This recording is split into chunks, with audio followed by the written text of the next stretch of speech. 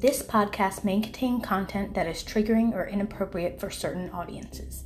Listener discretion is advised. Hello and welcome to the 6th episode of Booney's True Crime.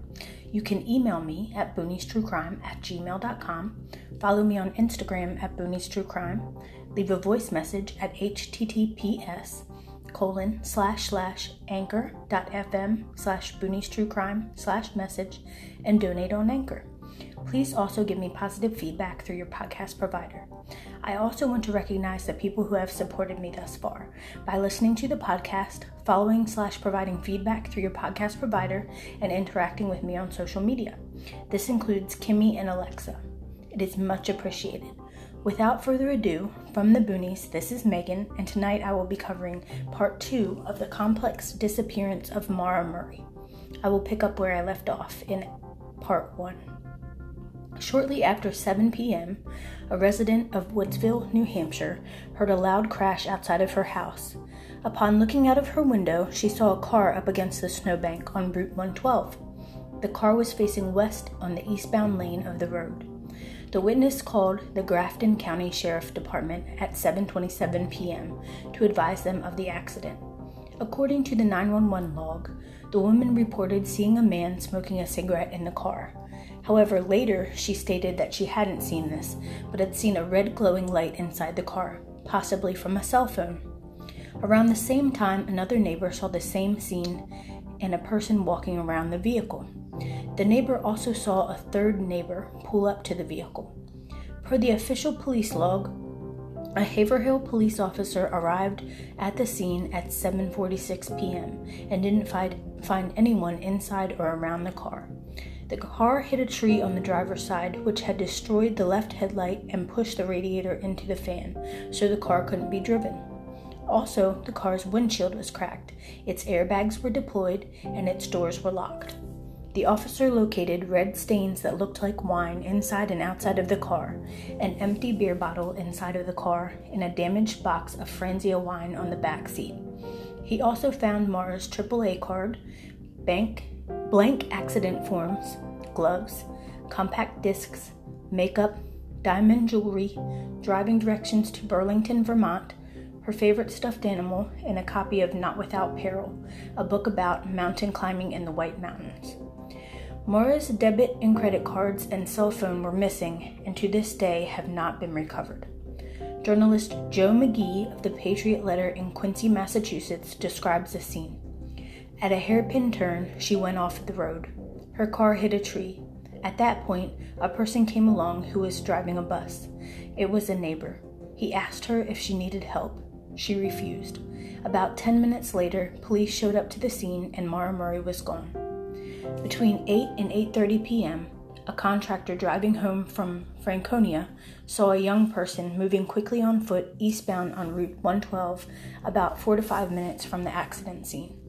The young person was wearing jeans, a dark coat, and a light-colored hood.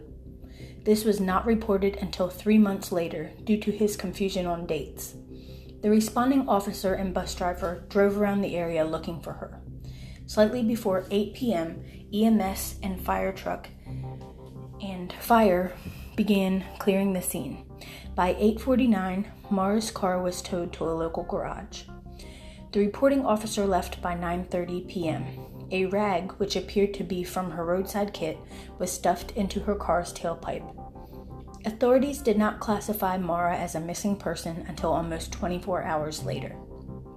At 12:36 p.m. the next day, February 10th, a bolo was issued along with her description, which included a black backpack. Fred Murray received a voicemail at 3:20 p.m. and advising that her car was found abandoned. He was working out of the state and didn't receive the call. Maura's older sister called Fred at 5 p.m. to tell him what was going on. He called the Haverhill Police Department and they told him that if she wasn't found safe by the next morning, the New Hampshire Fish and Game Department would begin to search for her. By 5:17 p.m., Maura was considered a missing person by the Haverhill Police. On February 12th, Fred arrived in Haverhill in the very early morning. At 8 a.m., the New Hampshire Fish and Game, the Murrays, and others began searching for her. A police dog tracked Maura's scent using one of her gloves to 100 yards east of where her car was found, but then the scent was lost. This made police think she left in another car. At 5 p.m., Billy, Maura's boyfriend, and his parents came to Haverhill. Police interrogated him alone, and his parents later joined. At 7 p.m., police declared that she was either running away or going to commit suicide, but her loved ones didn't agree. Billy turned off his phone during the flight to Haverhill. He received a voicemail that he believed was of Maura crying. The call was traced to a calling card used by someone at the American Red Cross.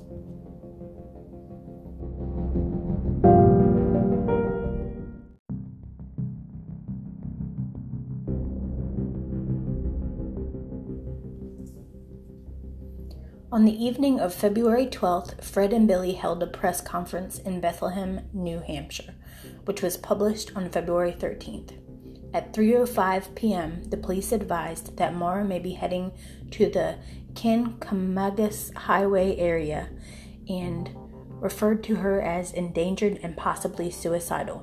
The police report that held this information also stated that she was drunk at the crash site, although the bus driver contradicted that she didn't seem so. Haverhill's police chief said, "Our concern is that she's upset or suicidal." A week following Maura's disappearance, Fred and Billy appeared on CNN's American Morning.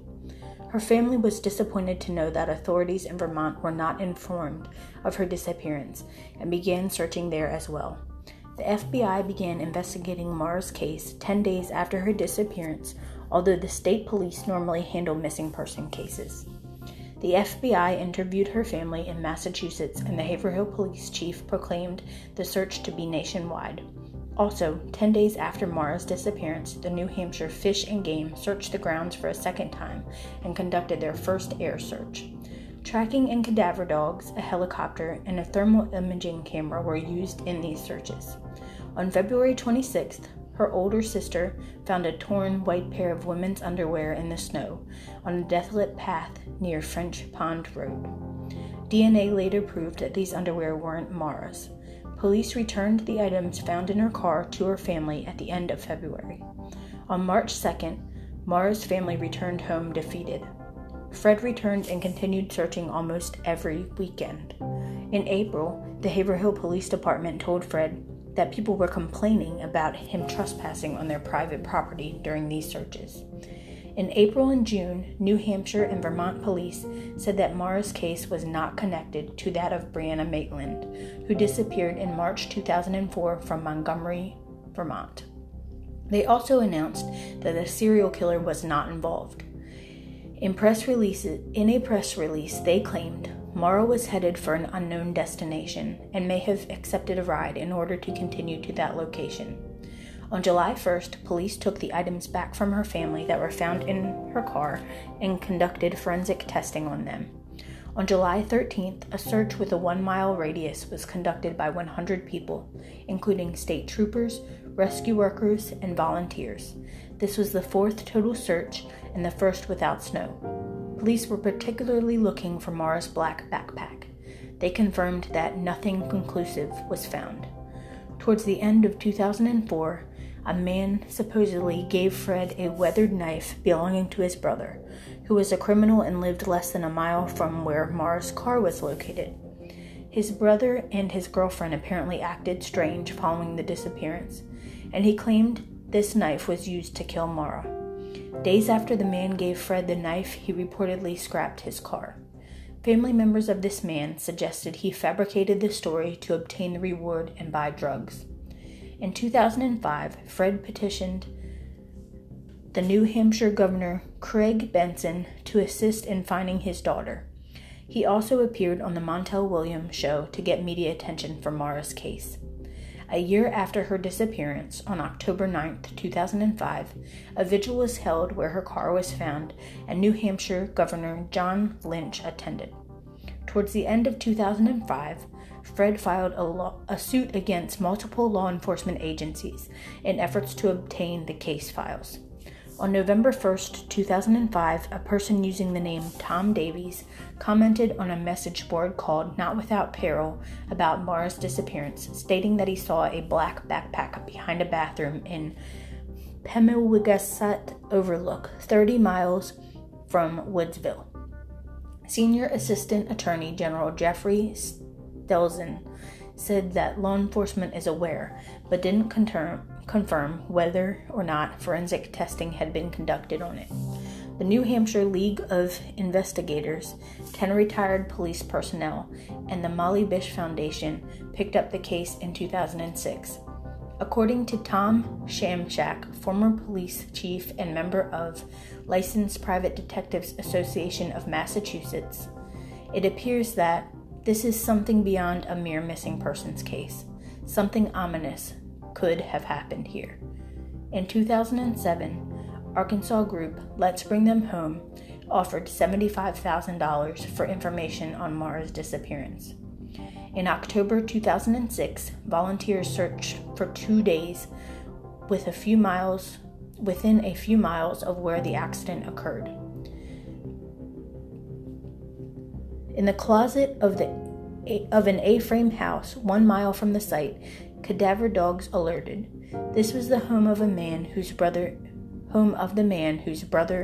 gave the knife to Fred. A sample of the carpet in that area was sent to the New Hampshire Police Department, but results were never revealed. In July 2008, another 2-day search was led by volunteers, dog teams, and licensed private investigators in the Haverhill Woods. Maura's case is now cold.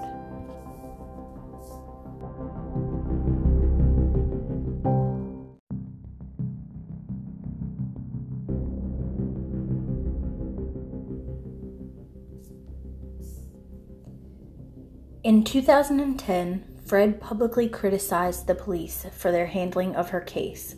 Per Jeffrey Stelzen in February 2009, we don't know if Maura is a victim, but the state is treating it as a potential homicide. It may be a missing persons case, but it is being handled as a criminal investigation.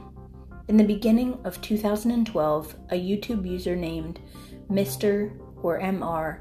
112 Dirtbag caught people's attention when they posted multiple videos including cryptic claims pertaining to Maura's case.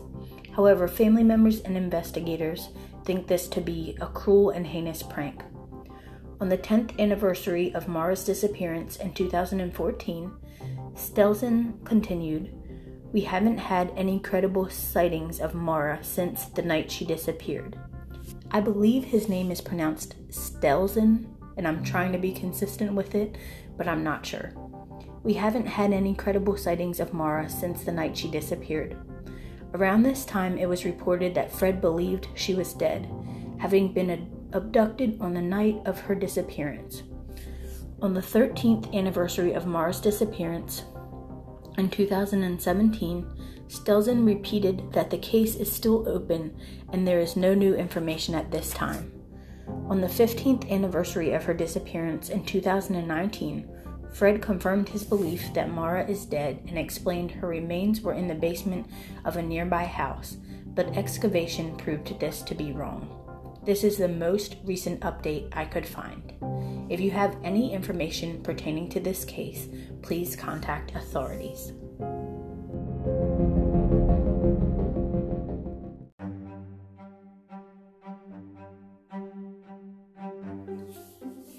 Before I get into my best guess, I want to discuss the most popular theories that I have heard pertaining to what actually happened to Maura Murray. I'm going to discuss these in the order of which I have heard them, as how popular they appear to be. I am not saying that any of these theories are true. They are just theories that I have heard in my research of this case. What seems to be the most popular theory is the tandem driver theory, in which it is believed that Maura was traveling with another person who was driving in a different car, either in front of her or behind her, and that when she got in the accident, she joined this person and they helped her get to her destination, whether that was to go there, to commit suicide, to disappear. That's the tandem driver theory. Another popular theory is that Maura was going to commit suicide, that she was going to this destination she was familiar with because she had visited there with her family frequently, and that due to the hardships that were known in her life and maybe some that were not, she felt that it was time to end it.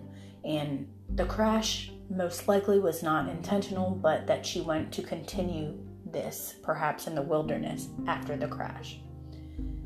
Another theory is that Maura wanted to disappear, that she wanted to start a new life, and she either staged her disappearance or was headed to that new life when the crash happened, and that she continued to doing so afterwards. Another theory is that Maura was scared after she got in the accident because she had had some previous legal trouble and fled the scene to wait until police left. And because she was near the White Mountains and it was cold, she succumbed to the elements there, and her body just hasn't been found. Another theory is that Maura was the victim of an opportunist criminal, that they saw her at a gas station while she was filling up with gas, potentially put the rag in the tailpipe, although it is not confirmed who did this or advised her to do this. Well, it may be confirmed, but it's unclear. And that they were following her, or maybe none of these things, and they just happened upon her after her accident and took advantage of the situation, and she met a grisly fate due to this person.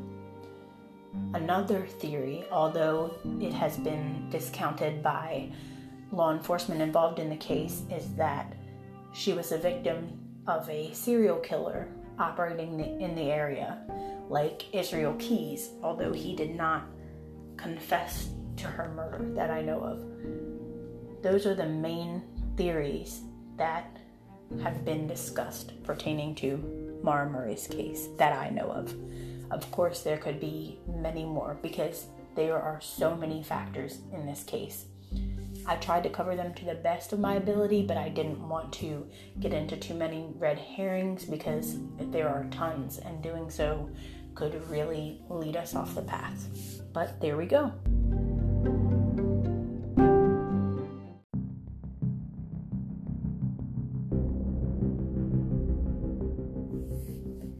My best guess as to what truly happened to Maura Murray, although it would be more ideal in the sense that she would still be alive if Maura had run off to start a new life, it doesn't seem like this is likely because she would have to cut off communication with her family and friends, which it doesn't seem like she was in a bad position with, and no one has credibly seen her since her disappearance.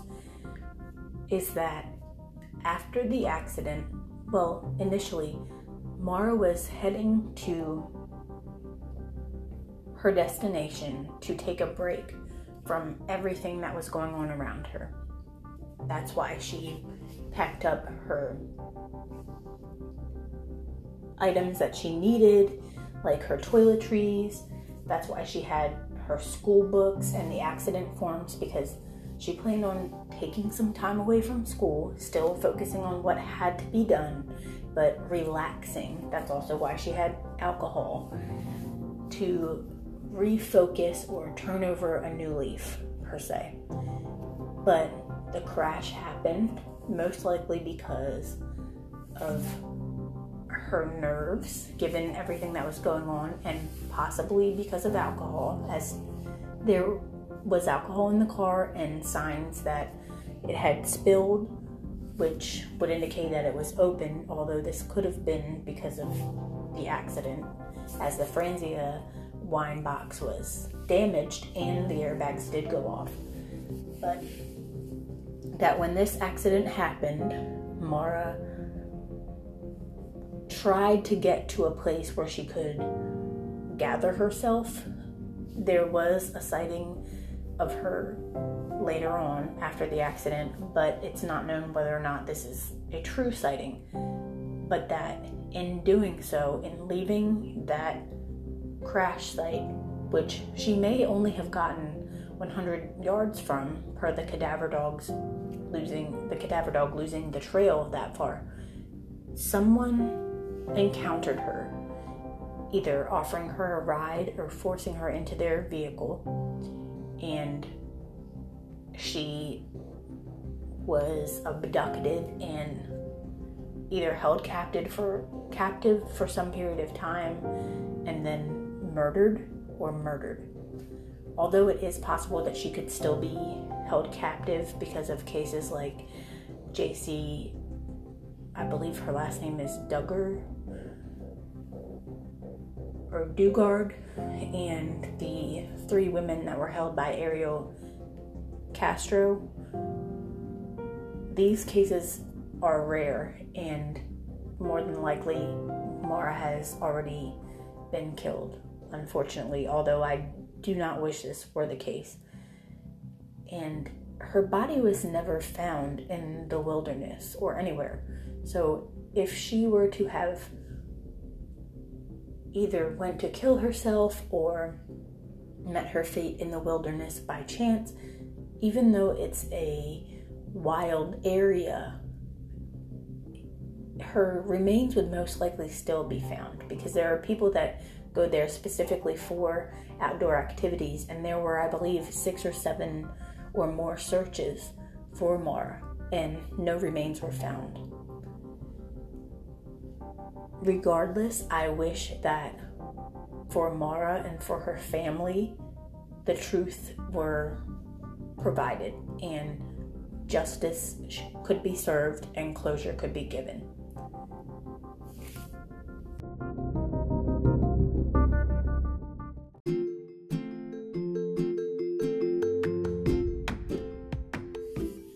My positive note for the day is humor. Regardless of what is going on in the world or what your beliefs are on the wide spectrum of hot topics for the day, there is some sort of humor out there that makes us realize that although these topics are important, it is still possible to laugh and to see the lighter side of things. And doing so doesn't mean that we don't care about these topics, but that we are still able to keep going when times are difficult. I've heard Elvis Duran say on the Elvis Duran Morning Show many times that something along the lines of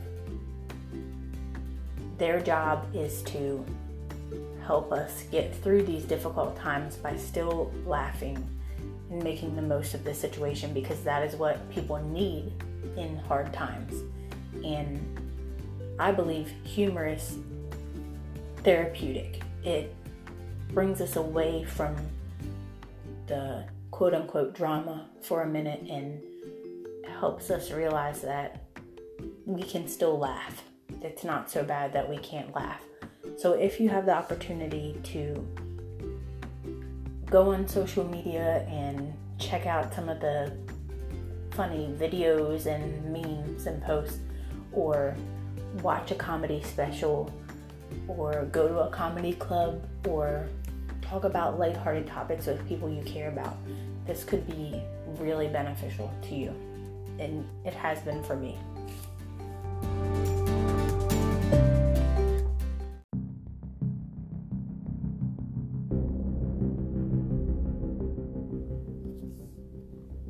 I have posted a picture of Maura and my sources on the Instagram page.